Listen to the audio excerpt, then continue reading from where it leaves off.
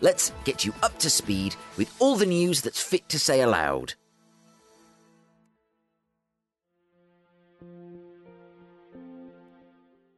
First of all, Chris Sargison, CEO of Diss Thetford and District Citizens Advice, has reached out to remind us that, as a trusted, relevant and qualified charity, the Diss Thetford and District Citizens Advice seeks to improve people's lives, support local communities, and enhance the Norfolk economy by providing high-quality advice to anyone who goes to them.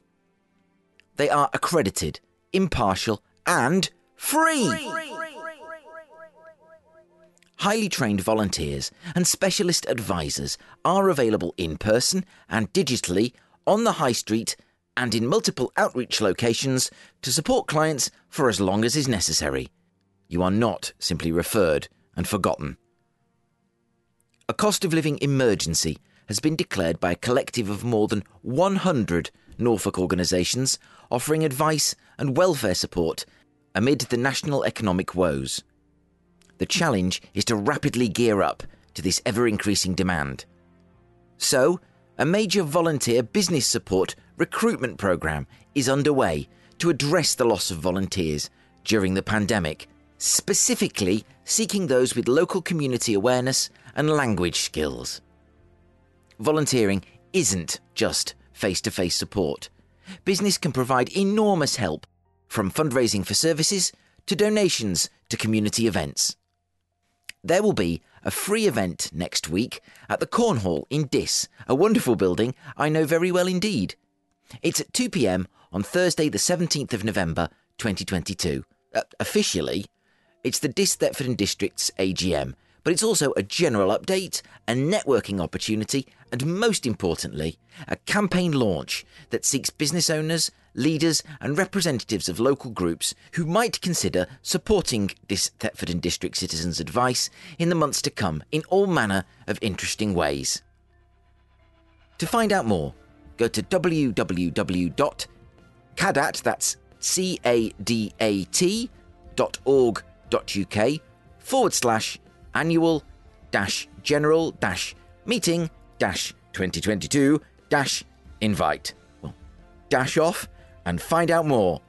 I wish Chris and all the team at the Diss Thetford and District CA a very successful event. Please do go along and see what support you can lend. They are a very worthwhile cause and they do magnificent work. And if you want to hear more from Chris talking about the importance of citizens' advice, go to the Eastern Promise feed on your podcast provider of choice, or go to easternpromise.podbean.com and listen to my interview with him at the Unthank Arms. That's where I interviewed him. You don't need to go to the Unthank Arms to listen, though it is thoroughly recommended.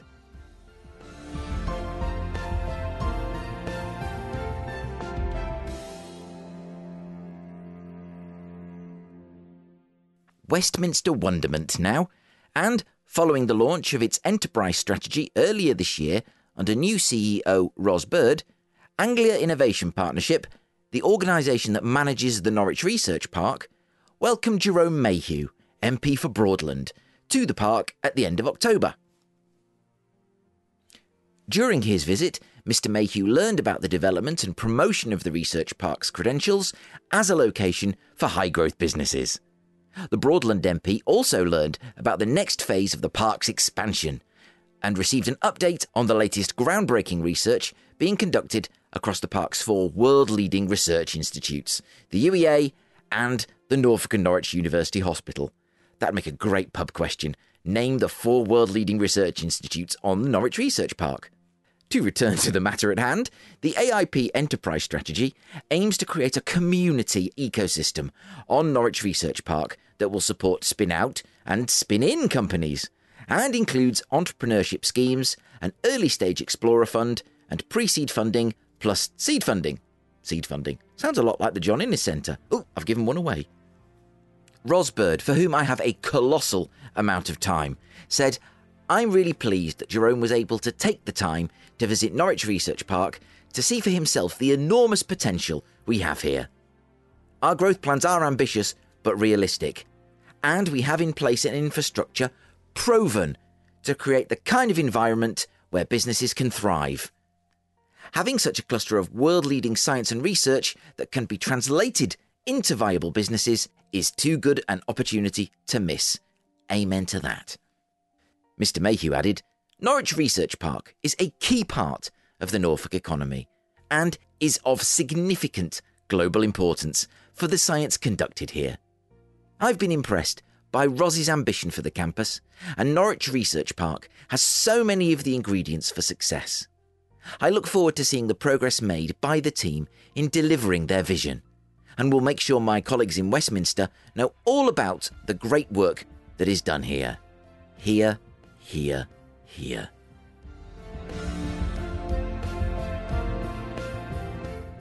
Finally this week, let's leap over to Lowestoft, where businesses on Wopload Road have brightened up a gloomy time for a local community organisation. Lowestoft-based non-profit community organisation Reutilise now has a new lighting system thanks to neighbouring firms RMI Renewables and Anglia Electrical. Reutilise is a volunteer-led, not-for-profit, dedicated to diverting clean waste away from landfill by selling it on as art and craft materials. From their facilities in Wopload Road, Reutilise runs their scrap store and paint reuse network, offering a vast array of arts and craft products for sale at half price or less than the usual mainstream stores. They also offer a free mental health and well-being craft drop-in workshop every week, designed to improve mental well-being through developing hands-on skills in a creative, calming and soothing environment. Reutilise have helped local groups and charities refresh shared spaces and create colourful murals for the community, enabled people on a low income to redecorate their homes at low cost, and provided employment, training and volunteering opportunities to build valuable skills and experience. RMI Renewables, an offshore wind service provider of specialist engineering services to local wind farms, had heard that the community organisation's old lighting system had failed, which was making it almost impossible to carry out day-to-day tasks. RMI donated the new internal lighting system to Reutilise, with support from fellow Wopload roadie and electrical engineering company Anglia Electrical, who kindly donated their time to complete the installation of the lights purchased from Jason and Tom at Rexel in Great Yarmouth. Carol Dean, founder of Reutilise, said, "We have been completely overwhelmed by the support and generosity from RMI and Anglia Electrical. Delivering these workshops with such poor lighting was so difficult, we would have had to leave doors open to try and let the light in from other areas. However, our new lights have made such an enormous difference. Here's to a bright future for Reutilise." You may be asking, how can you help Reutilise? Well, you can donate money, cash, cheque or PayPal. Donate materials. If you're a business and you think you have scrap material that can be of use, please get in touch with them. You can donate time. If you have specific skills or just want to get involved, they'd love to hear from you. You can also donate stamps. They can reuse all stamps, new or used, first or second class, from any country. You can also sponsor a place on one of their workshops for someone who could not otherwise afford it. Well done, RMI and Anglia Electrical, and we'll be hearing more about the huge promise the wind industry has for Lowestoft in my chat with Ian Pease of Generate, just around the corner on Wild Street. If you want to know more about Reutilise, go to www.re-utilise.com.